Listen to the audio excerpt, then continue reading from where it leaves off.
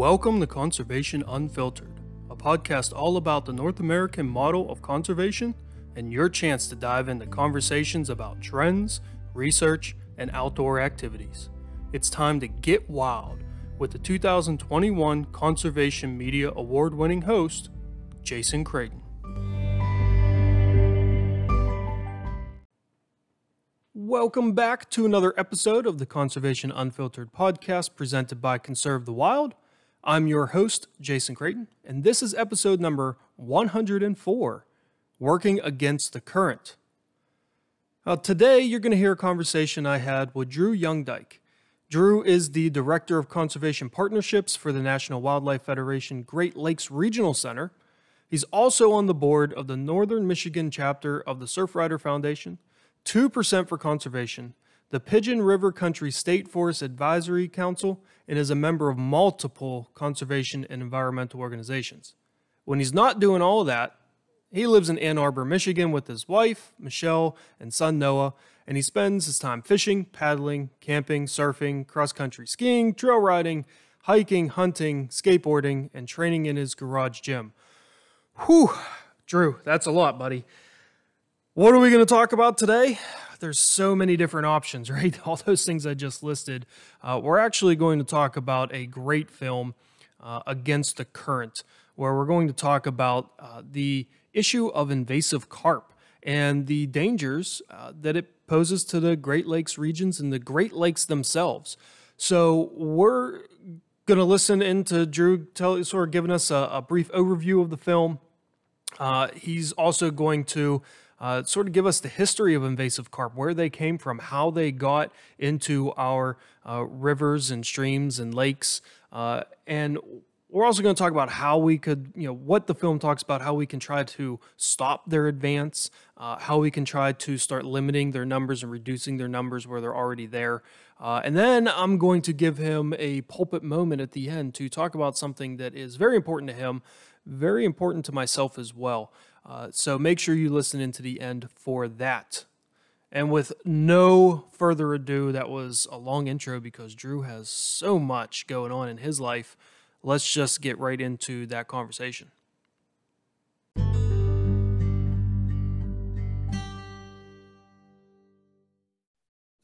On the line with us today via the wonderful interwebs is Drew Youngdyke. Drew, how you doing today? Doing great, Jason. Thank you for having me on. As we talked about here in a little bit of the pre-conversation before I hit the record button, it's nice to finally get to meet you, sort of face-to-face as we can get in Michigan to PA. But, we've been sort of seeing each other from afar on Facebook through 2% for Conservation. And you're a board member for 2% among some other ones, as everyone heard in that intro. You do a lot of stuff for conservation. Two questions from that. One, how do you find the time? And two, why do you spread yourself out to all those different organizations? Like so thin. So, well, part of it is my career is working for nonprofit conservation and environmental organizations. That's my field. That's what I do professionally. And I think it's important to support the partners that we work with. And there's a part of me too, where having worked for a few different organizations and seen the way that they work, I see what they do in the field on a day-to-day basis.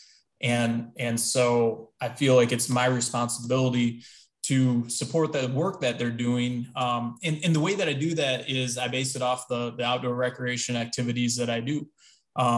If I do an outdoor recreation activity, I try to find the conservation environmental nonprofit that does good work and, on behalf of that user group for the resource that activity relies upon. And it's something that's just become a habit. And it's fun. I get to meet good people. I feel like when you get involved in organizations like that, if you're involved in Surfrider, for instance, you're going to meet the surfers that care about keeping the lakes and the oceans clean. If you get involved with, Trout Unlimited, for instance, you're going to meet the anglers that care about keeping the streams clean. And that's important to me. You know, if I get involved with backcountry hunters and anglers, I'm going to meet the hunters who care about public land. And so I meet people who have the same type of conservation ethic that I do. And so I like surrounding myself with those people too. Yeah, you know, it's funny. Yeah, you get tax time, and I'm doing the taxes in my house, and just sort of totaling stuff up, taking inventory of where did our money go this past year, because it never seems like it's enough, no matter what it is you're doing. And just this past year, I realized that I was a member of 12 different conservation organizations, which surprised me because I only volunteer for 2, maybe 3 in a year. But I'm a member of a bunch, right? Like I'm a member of the Rocky Mountain Elk Foundation. I've been elk hunting one time in Montana, and I don't know that I'll be going back anytime soon since I have this, young son at home. So it's like, when I told my wife that and talked to some people about that, they're like, well, why? Why do you just give your $35 if you're not going to volunteer? I mean, for me, it's because then I'm one more member that when that organization says to a politician, to, a business, like, we want you to do this and we're this many members strong, that's one more person, is the way that I look at it. I agree with their mission. So I'm going to give them a little bit of money for, to help support what that mission is. So when you're deciding, you already sort of mentioned this, when you're deciding what organizations you're going to support, it's based on the outdoor rec activities you do. What are you seeing as far as like a shift in the interest of those outdoor rec activities, right? And not just necessarily from you, but sort of like from everybody. Yeah, well, I do base it on the things that I do, and not that by doing that, it's not like I do so many things that I'm going to cover all the different conservation areas that need work. I just think that if everybody does that, we'll have a pretty good mosaic doing, I don't really grouse hunt much anymore. And I have in the past, and I'm not a current member of Rough Grouse Society, although I think they do good work. But I think, boy, if you grouse hunt, you should go join them. And so I think if we do the things that correspond to the things that each of us do, if everybody does that, boy, we'll really have this covered and get a lot of good work done. But yeah, my conservation interest or my recreation interest has shifted.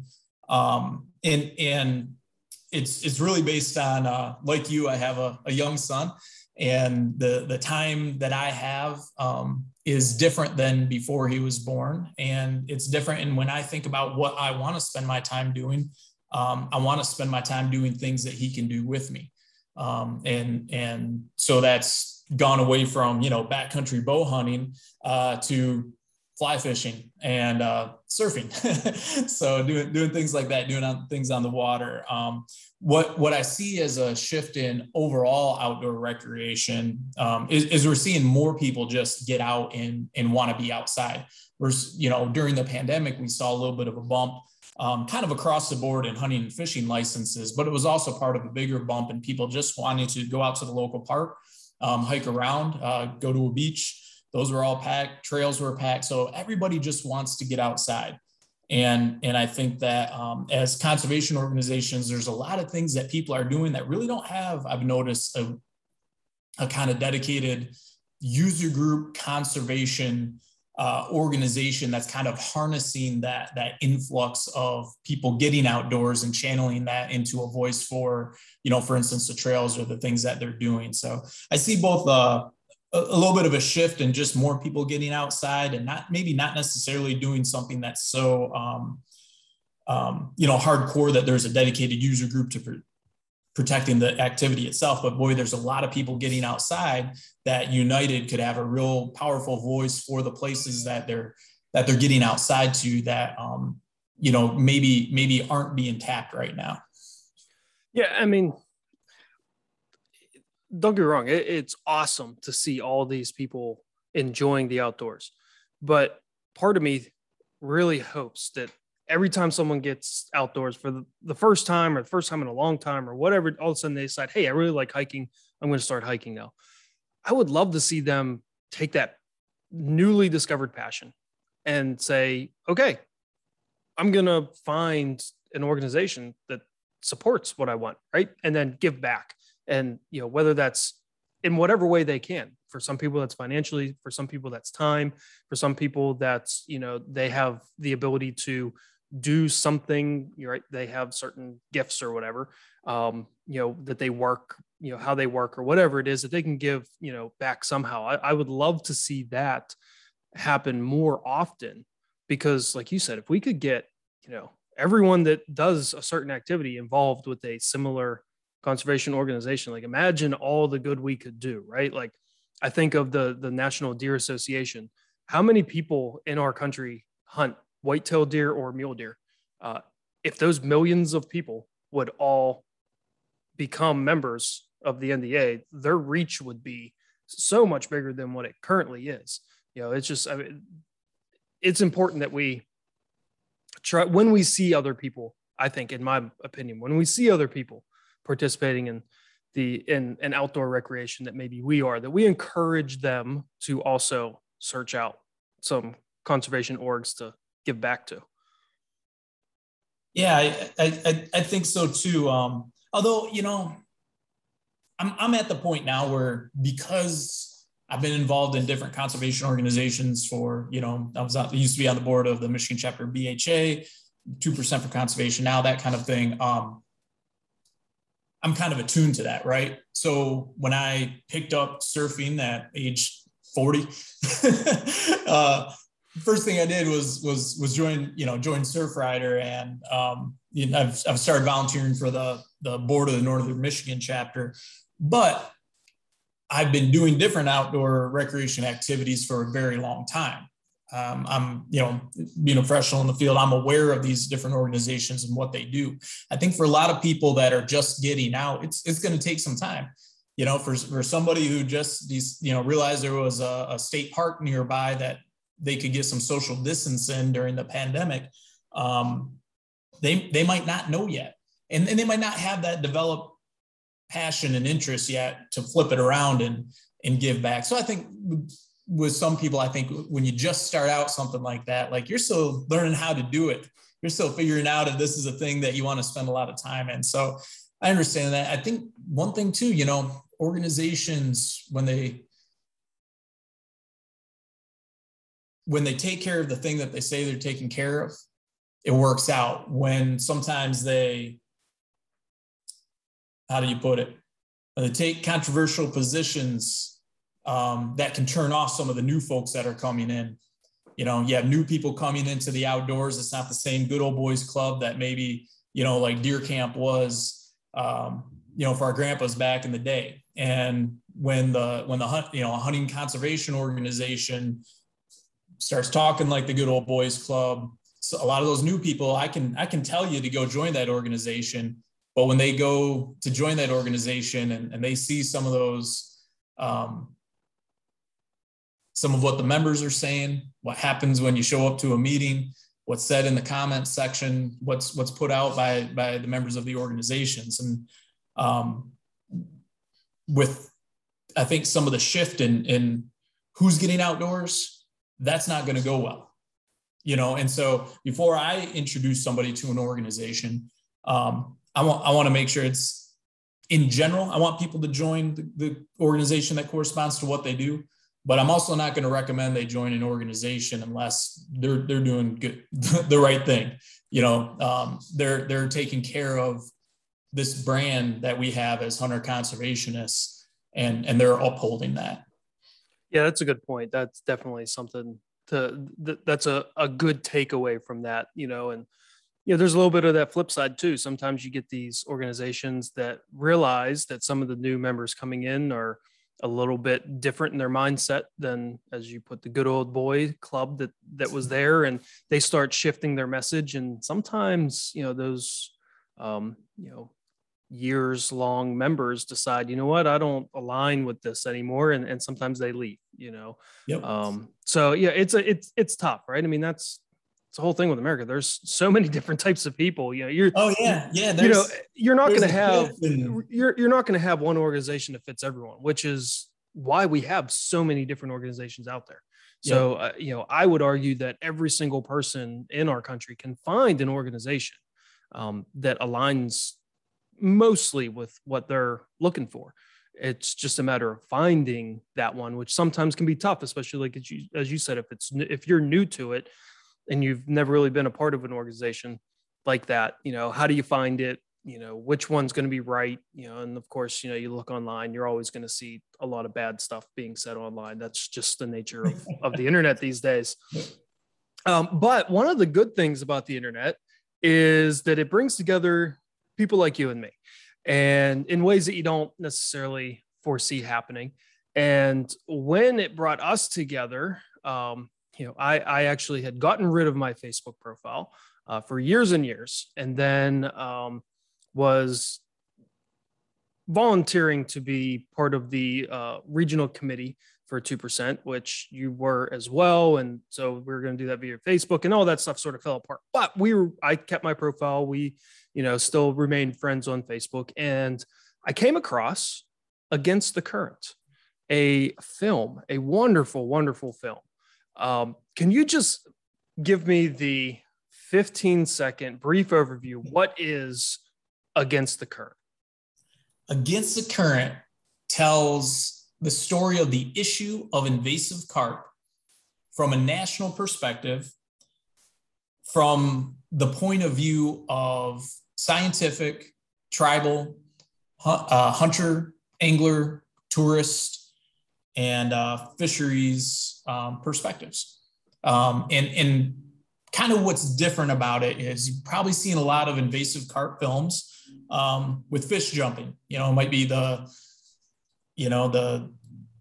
boats chasing them, or I think they have like on the Illinois River, like the redneck fishing tournament where they wear helmets and all that kind of stuff. And usually they're told from either the perspective of what's happening on the rivers in the South where they already exist, or it's told from the perspective of the threat they pose to the Great Lakes. The solutions to keeping invasive carp out of the Great Lakes and reducing their numbers down south are both federal. And so we wanted to tell the story of the whole story, the impact both down south and the threat to up north, and not just from a fishing perspective, but all these different interests that they are either already impacting or would impact if they got into the Great Lakes. By doing so, we're able to reach a lot of different audiences across a wide swath of the country. This film went out on different PBS stations across the country. As well as, online and, where we're able to promote it. Of course, being in the middle of a pandemic, we weren't hosting screenings or anything like that. But it, for us, at least at National Wildlife Federation, it served the purpose that we want. The Brandon Road Lock and Dam program got approved by Congress a few months after it was released. Of course, it wasn't just because of the film, but the film was part of the push that helped that. So Congress, and this was a divided Congress, approved the Brandon Road Lock and Dam plan to keep them out of the Great Lakes. And they approved tens of millions of dollars to go to commercial fisheries to fish their numbers down south. And so that national approach is what we were pushing for. It's why we wanted to make this film and had the desired effect. Now, the reason that you like what you saw is because of the filmmaker that we hired. And so I got to give a big shout out to Jordan Brown of Jordan Brown Productions. He is a producer from Michigan Out of Doors TV.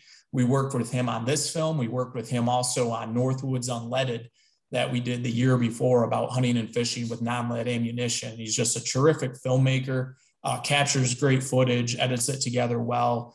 I'm kind of like the executive producer, the project manager. But when you hire him to work with, it's hard to have a product not turn out exactly the way you want it. Yeah, it's a striking film. I want to come back to both programs that you sort of talked about there. But before that, I feel like we got to give like a little bit of primer about what are invasive carp. I'm from Pennsylvania, Southwest Pennsylvania. As far as I know, it hasn't made it up the Ohio River up past Pittsburgh yet. They haven't. So what is invasive carp? why are they invasive, right? Where'd they come from, right? I mean, we're a global economy, right? So I'm sure came somehow, but like, why are we dealing with this? Sure. So invasive carp refers to 4 different species of invasive carp. Grass carp, black carp, silver carp, and bighead carp. They're invasive species because of the impact that they have on native species here. They're not native to North America. And so they were imported originally from different parts of Asia by usually Arkansas fish farmers back in the 60s and 70s. What they do is, especially the bighead and silver carp, is they clean out retention ponds. They're filter feeders. And so they brought them in to clean out their retention ponds. You had floods in the 70s, and then you really had even more floods, especially like in the early 90s. And during those floods, they escaped. And they got into the wild. They started making their way up the Mississippi River and all of its tributaries.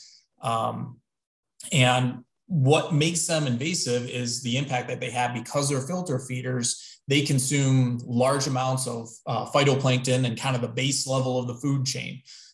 They starve out then all of the fish above them, above that in the food chain, the forage fish, the predator fish that we like to fish for. They starve out smallmouth bass, that kind of thing. And I guess the way that I like to describe them is they're kind of like a wedding crasher who just like cleans out the buffet before they call the first table.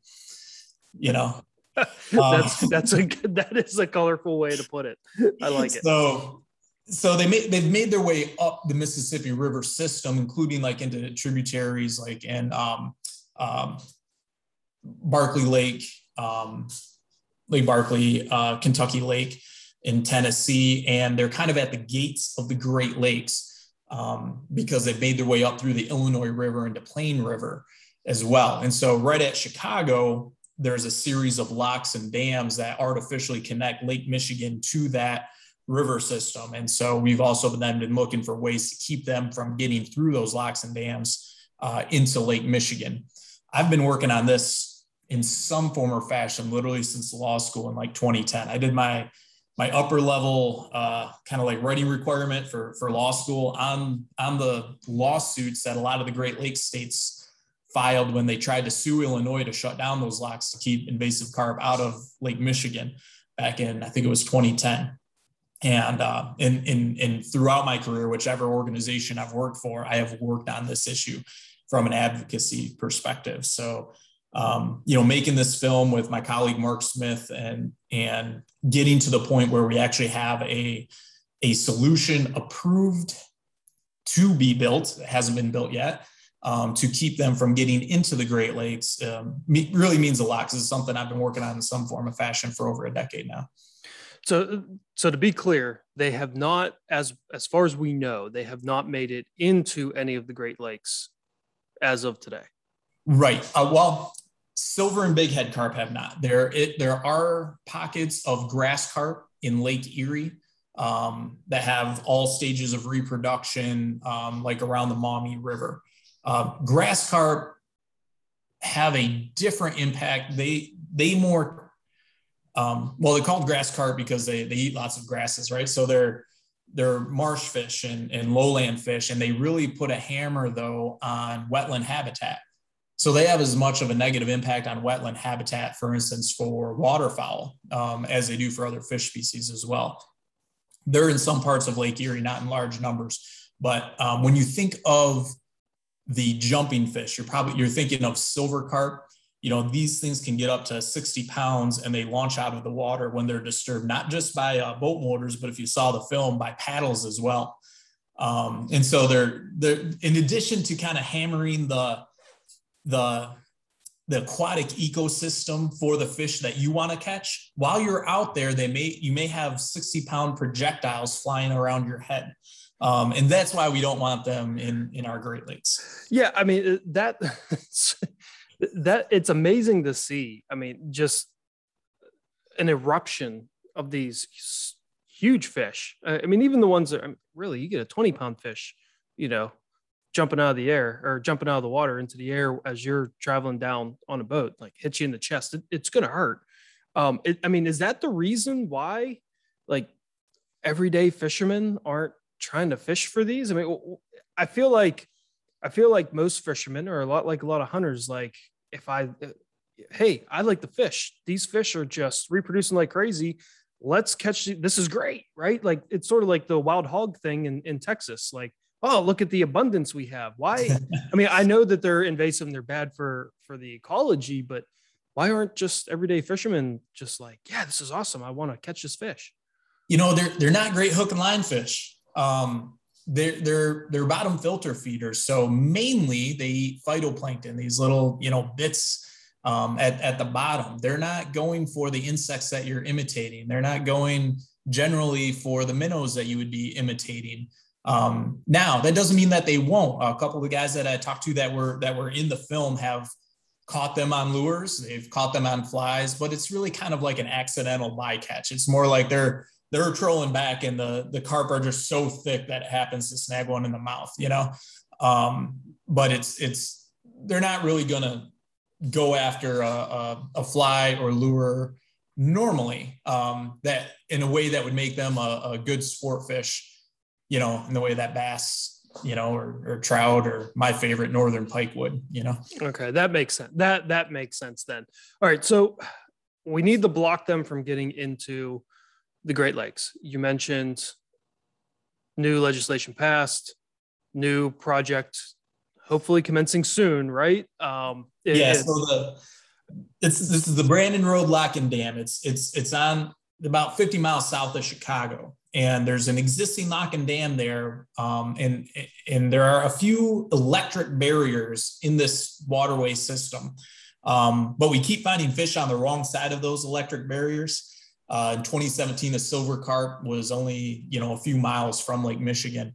So we know that those electric barriers on their own aren't foolproof. So the Army Corps of Engineers has proposed a project to rebuild this lock and dam at Brandon Road in Joliet, Illinois. And what they'll do then is build an engineered channel.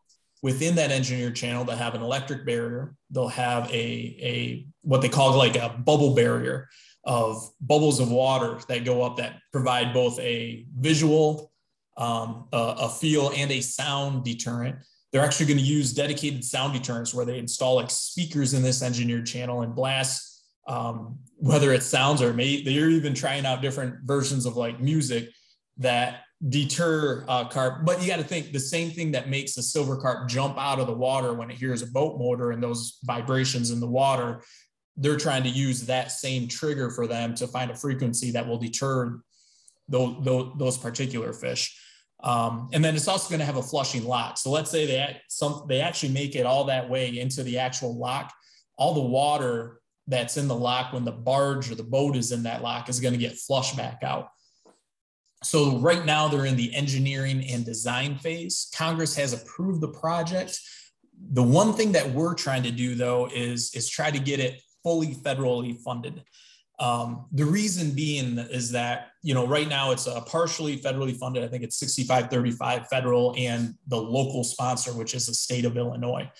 While this project is in Illinois, remember, these things came from Arkansas. They came up through all the different states in between them. They're spreading out to other states. It's all the other Great Lakes states that will benefit from this being built. So when you think about the entire swath of where invasive carp are, where they came from, where we're trying to keep them out, this is not an Illinois 35% problem. This is a fully national problem. And so the solution ought to be fully federally funded, so that burden isn't on the state of Illinois, which by the time we actually get to build it, not sure if they're going to be able to afford that cut of theirs anyways. So right now they're in pre-engineering design that should take a couple of years, and then they can start building it. In the meantime, though, it's going to be a few years before this is completed. There's still lots of monitoring, response, in all the different possible connections to the Great Lakes. They're still employing contract commercial fishermen to fish down invasive carp populations so that, they're not pressing their own populations further north. So there's a lot of interim measures that are constantly being done by, for instance, the Illinois DNR, Kentucky DNR, Tennessee DNR. The U.S. Geological Survey especially does a ton of work with monitoring, testing out new carp deterrent methods, tagging and radio collaring, basically black carp and that kind of thing.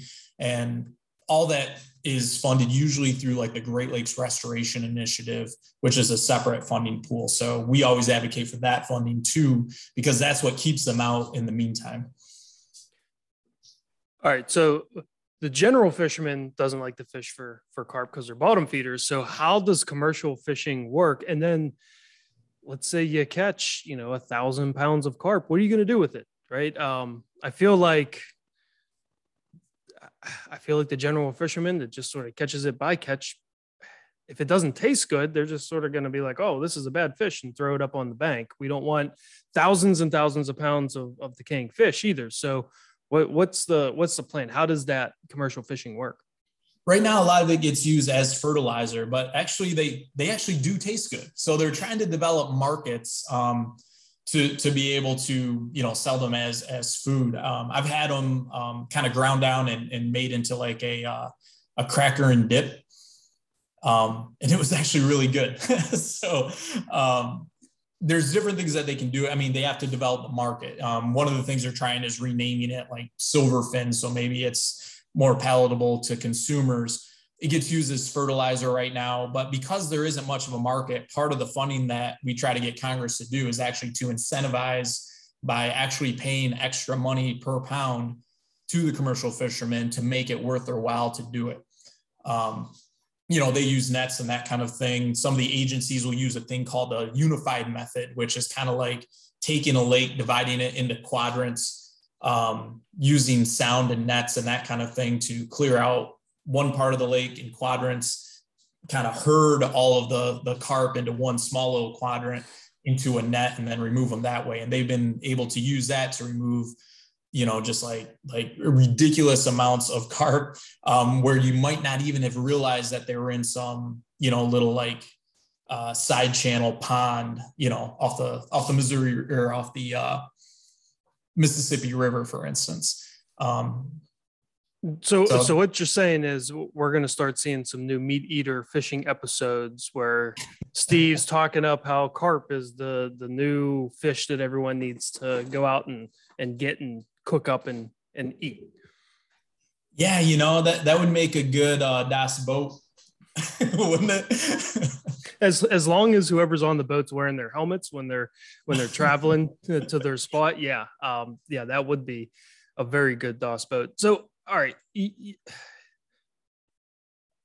I want to make sure that we're hammering this part home, and you've talked about this already a little bit. I want you to really go into detail, like hardcore, what the impact is for these invasive carp, right? Like you said that they're eating what the feeder fish eat, that the predator fish that we like eat, right? Or they're eating grass and taking out wetlands. And as far as grassland carp is, I mean, let's sort of, I want you to look in your magic crystal ball you got in front of you. Let's say we don't get ahead of this. They get everywhere, right? Give me the doomsday worst case scenario that can happen 50 years from now if we can't get these carp under control.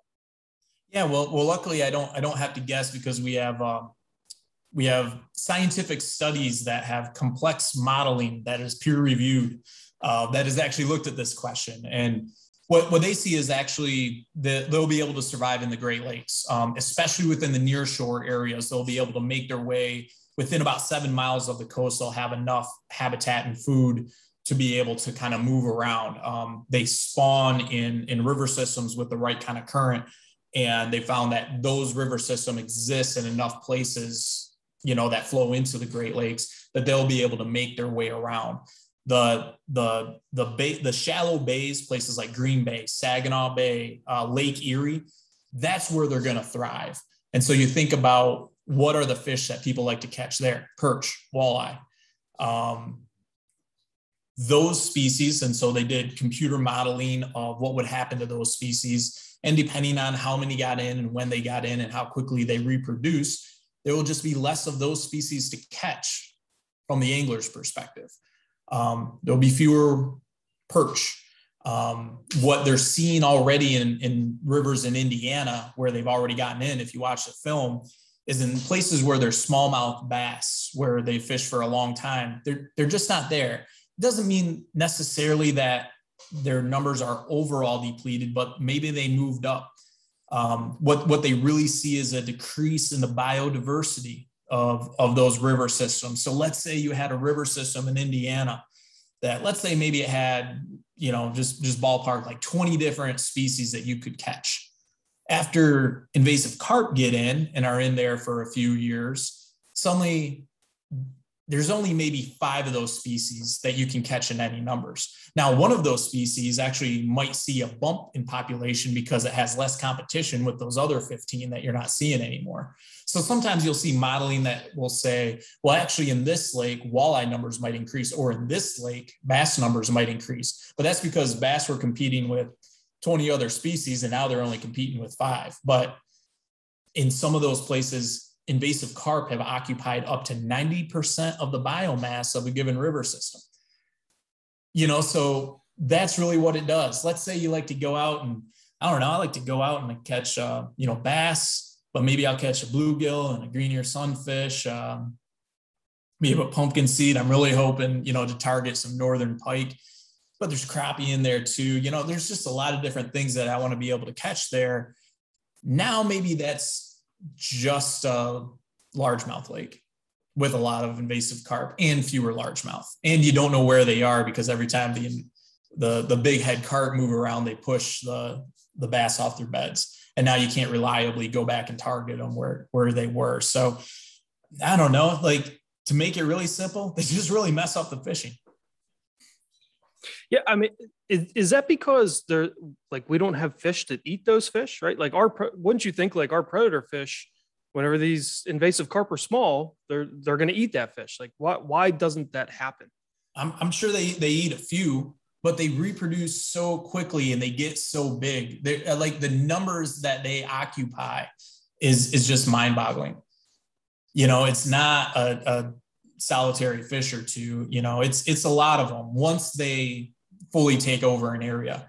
When we were on Kentucky Lake, we were fishing. We didn't catch any fish, by the way. And I'm not a very good angler, so I'd like to blame it purely on the big head carp, but but we were actually going over Kentucky Lake is an old river that was, dammed up and flooded out. And so we were following the old river channel. And you just see blip, blip, blip, blip, blip. And those were big head carp. And they just occupied entire stretches where they just carpeted the entire bottom of that channel. And then we'd see them just kind of swimming off, kind of by the boat, kind of eerie looking almost. That's the big head carp. When we were in West Lafayette, Indiana, off the Wabash River, they were literally jumping. There were so many of them. We turned the motor on, just drove around this little reservoir that was right off the river. And they were hopping like popcorn. One of them jumped in the boat, just about took my legs out. It was probably a 30-pound fish, and that was one of the smaller ones. And these things were popping out of the water like popcorn. Paddle Don Cranfield, who's part of the Driftwood Outdoors crew, was in his canoe, and they were just popping around him. He's kind of used to it. So he'd slap his paddle down and fish would jump out for the next 5 minutes. It was just surreal. I can't even imagine that. All right. So for anyone that's interested in the film, and if you're listening to this, you should be interested in the film. The film's awesome. There's going to be a link right down in the episode details, so you can check it out there. Before we get to what I'm going to call your pulpit moment, where I'm going to give you some space to talk about something that is extremely important, I first want to ask, how can people help? What can the average person do to try to help the battle against invasive carp? Sure. Well, I mentioned that we want full federal funding to make sure that this Brandon Road Lock and Dam project actually gets built. The really simple thing is to call your congressperson or senator, call them both, and tell them that the Brandon Road project to keep invasive carp out of the Great Lakes needs to be full federal funding. That's the way to make sure that it gets built. And, we don't get to the point where we can start construction and, Illinois can't pony up, a third of it, which they shouldn't have to do, really. The other thing is make sure that you're not doing the small things that might inadvertently transfer them. When we were in West Lafayette, when we pulled the boat out, there were a couple little minnows and we washed the boat off, but there were a couple little invasive carp, silver carp minnows that could have, if we didn't wash the boat off, could have been stuck to the boat. If that would have been transferred into a different water body, that could have spread, that into a different water body. And so washing your boat, doing the type of things that are basic to keeping any invasive species out of a different water body. Wash your boat, wash your waders. If you collect bait, only use that bait in that water body. Don't transfer bait from one, collect it in one water body, especially if it's a water body in an area where invasive carp, already occupied. Don't collect bait there and transfer it to another water body because that's how they get spread too. So that's the thing that your average angler can do. But really the most effective thing is to use your voice and call your congressperson, call your senator and tell them full federal funding for the Brandon Road project. And also thank them for already approving the Brandon Road project. So they've already approved this project. We just wanted to adjust the funding so that it can actually get built. That's great advice to wash your stuff. That's something that I don't know how many people think about, and as someone who's not a hardcore angler myself, I don't know how much I would think about that. But that's a great piece of advice. And yeah, I will echo what you said about calling your congressman or your U.S. senator. Let them know that the funding of this bill is important to you. And of course, be polite, be nice, and thank them for passing it to begin with. And I would echo also that, yes, you can call them, or yes, you can email them, or you can write them a letter. But it seems, and I have been told during some of the phone calls I have made on other subjects, that phone calls tend to hold the most weight. You may not, let me rephrase. You 99% of the time will not actually talk to your congressman or your senator.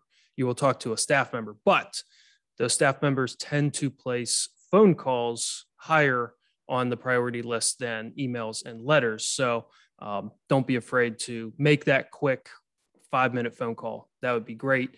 All right, so here's your pulpit moment. Okay, this is the first official pulpit moment on the Conservation Unfiltered podcast. And I'm giving it to you because this is something you indicated you want to talk about. And this is something that I have called my congressman and senator about, Recovering America's Wildlife Act. So the floor is yours. Speak to your heart's content. All right. We need to pass the Recovering America's Wildlife Act. And for those who haven't already heard about it, the Recovering America's Wildlife Act is an expansion of the idea that we started back with Pittman Robertson, really. This specific idea came about in 2015 with a blue ribbon panel on wildlife conservation that included Jeff Crane from Congressional Sportsmen's Foundation and included my boss, Colin O'Mara with National Wildlife Federation, and Johnny Morris with Bass Pro Shops and a lot of other really smart folks.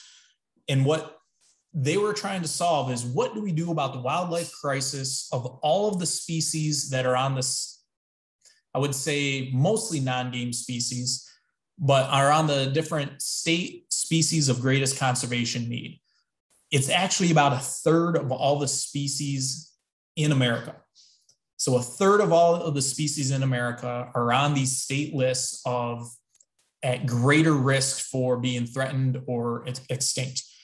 This doesn't mean the endangered species list. And so what this idea is, let's take those species that are struggling, they're not endangered yet. Once they get endangered, if they get listed on the Endangered Species Act, there is a whole slew of emergency room procedures that have to go in place. Let's give them the preventative care they need now to keep them out of the emergency room. Let's recover them before they get to that place. What we've done a really good job of since 1937 in the passage of the Pittman-Robertson Act is we have done a really good job of recovering the game species that we hunt for. Since the Dingell-Johnson Act, we've done a pretty good job of recovering most of the species that we fish for, right?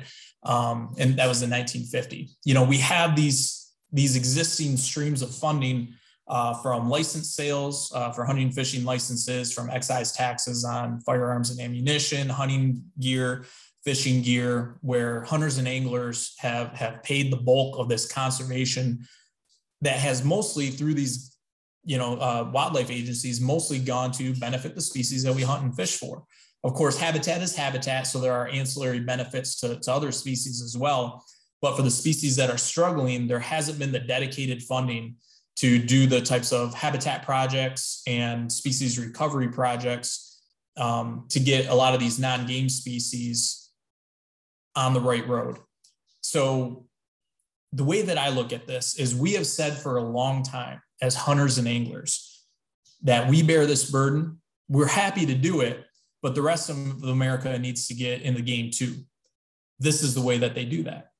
The Recovering America's Wildlife Act would provide the funding on an annual basis to spread out to the state fish and wildlife agencies to implement the plans that they already have. They're called wildlife action plans to recover these species of greatest conservation needs. So they don't need to develop new plans.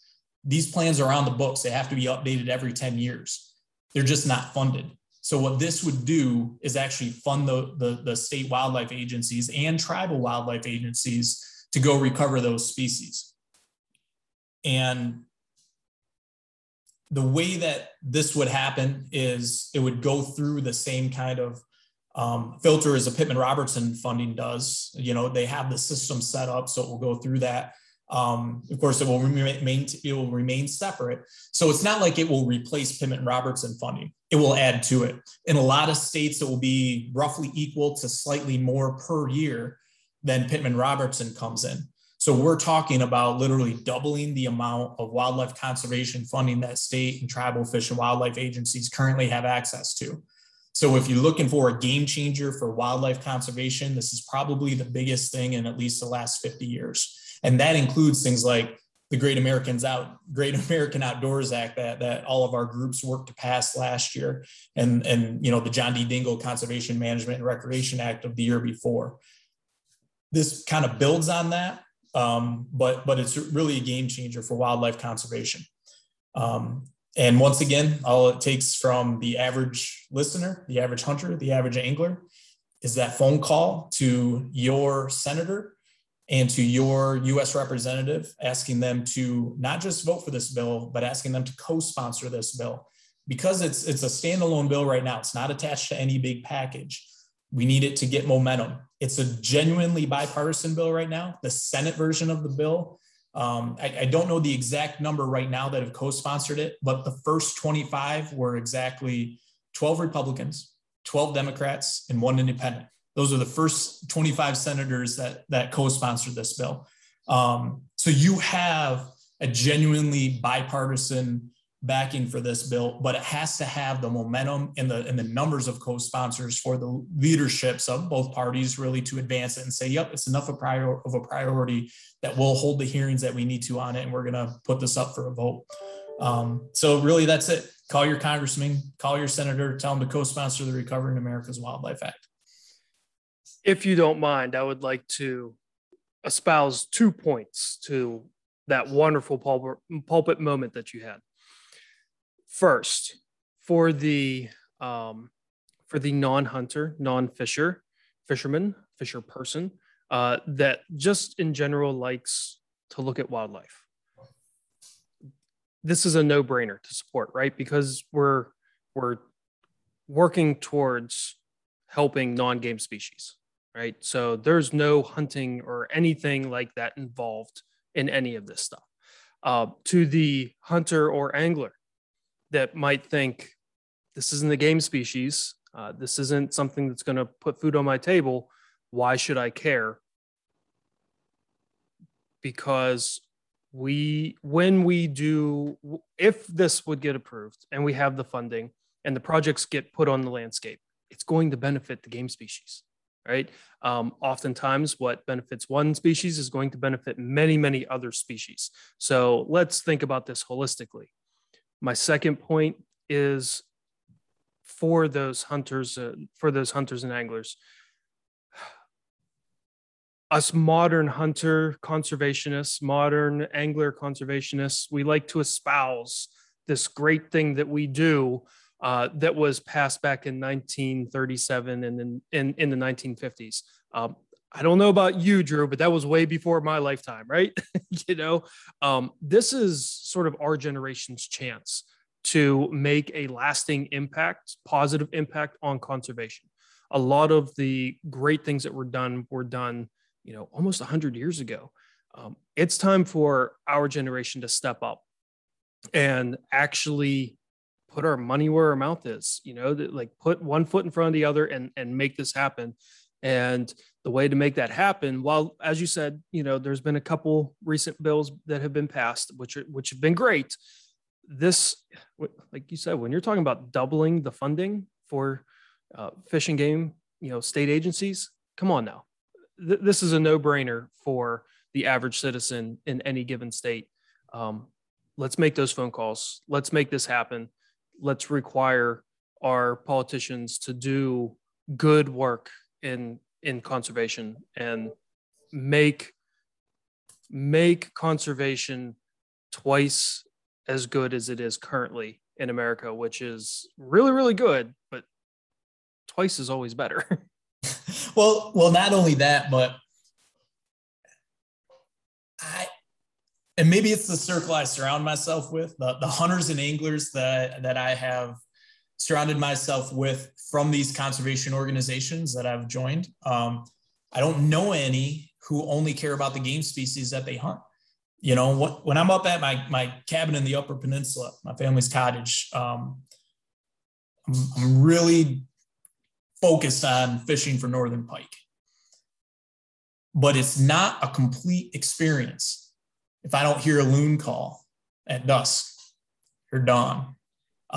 It's not a complete experience if the bald eagle doesn't fly above me a few times. Those are species that would be helped by the Recovering America's Wildlife Act. Common loons, have some trouble in their range from multiple factors. This is a type of thing that could fund, for instance, monitoring, banding stations, finding out where they go.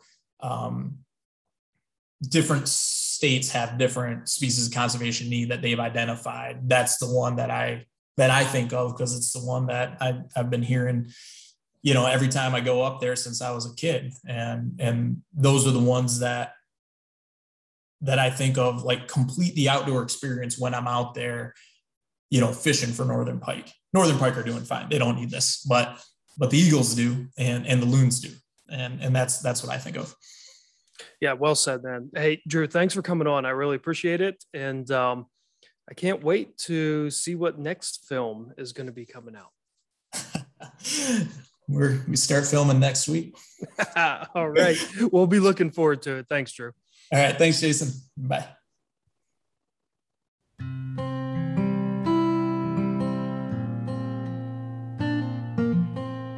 Before we keep going, a real quick question for you. Are you concerned with urban sprawl? Are you concerned with the threat of our increased human presence has put on wildlife and wild spaces? If so, an easy next step for you to try to help with this situation is to visit our Patreon page and become a monthly supporter. If you like this podcast, if you would like to help form a new nonprofit that helps combat and mitigate the effects of urbanization, visit patreon.com/conservethewild. That's patreon.com/conservethewild. Go visit today and become a sponsor.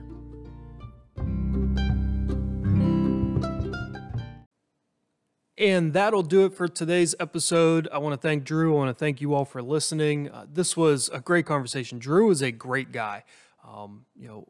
Someone that I connected with, of all things. It seems like I'm connecting with a lot of these people through social media. That's the good power of social media. And we need to keep getting together as outdoorsmen and environmentalists and people that are interested in conservation. We need to get together and we need to talk more and connect more. If you haven't watched the film Against the Current, I highly suggest you do. There's a link for it down in the episode details. Make sure that you give it a watch. It is just filled with some absolutely tremendous information, and it's very eye-opening, especially for someone like me that, it hasn't affected any fishing that I do because I don't fish.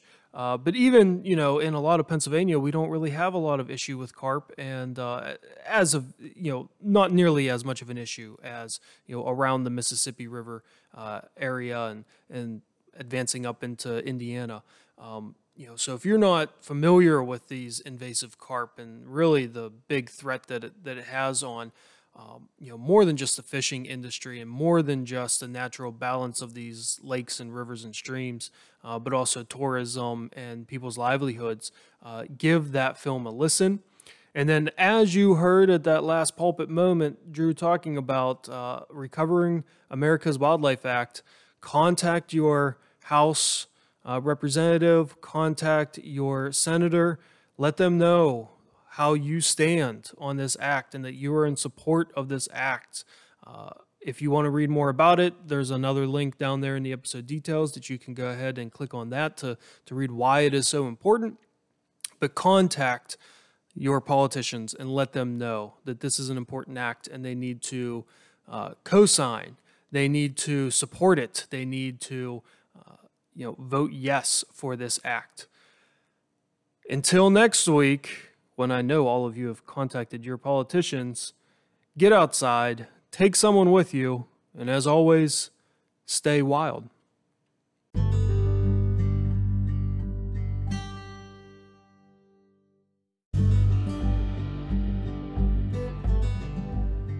What they see is actually that they'll be able to survive in the Great Lakes, especially within the nearshore areas. They'll be able to make their way within about 7 miles of the coast. They'll have enough habitat and food to be able to kind of move around. They spawn in river systems with the right kind of current, and they found that those river systems exist in enough places, that flow into the Great Lakes that they'll be able to make their way around.